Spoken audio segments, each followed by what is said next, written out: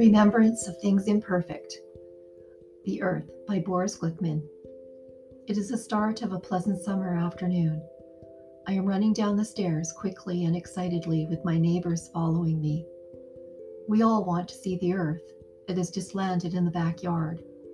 There it is, lying in a pile of top-grade manure my mom bought at a garden supply shop. The world's population is jostling around it, all trying to get a piece for themselves. I fight and weave my way through the crowd until I am standing right in front of the fragile blue-tinged orb, its allure undiminished by the splotches of muck on its surface.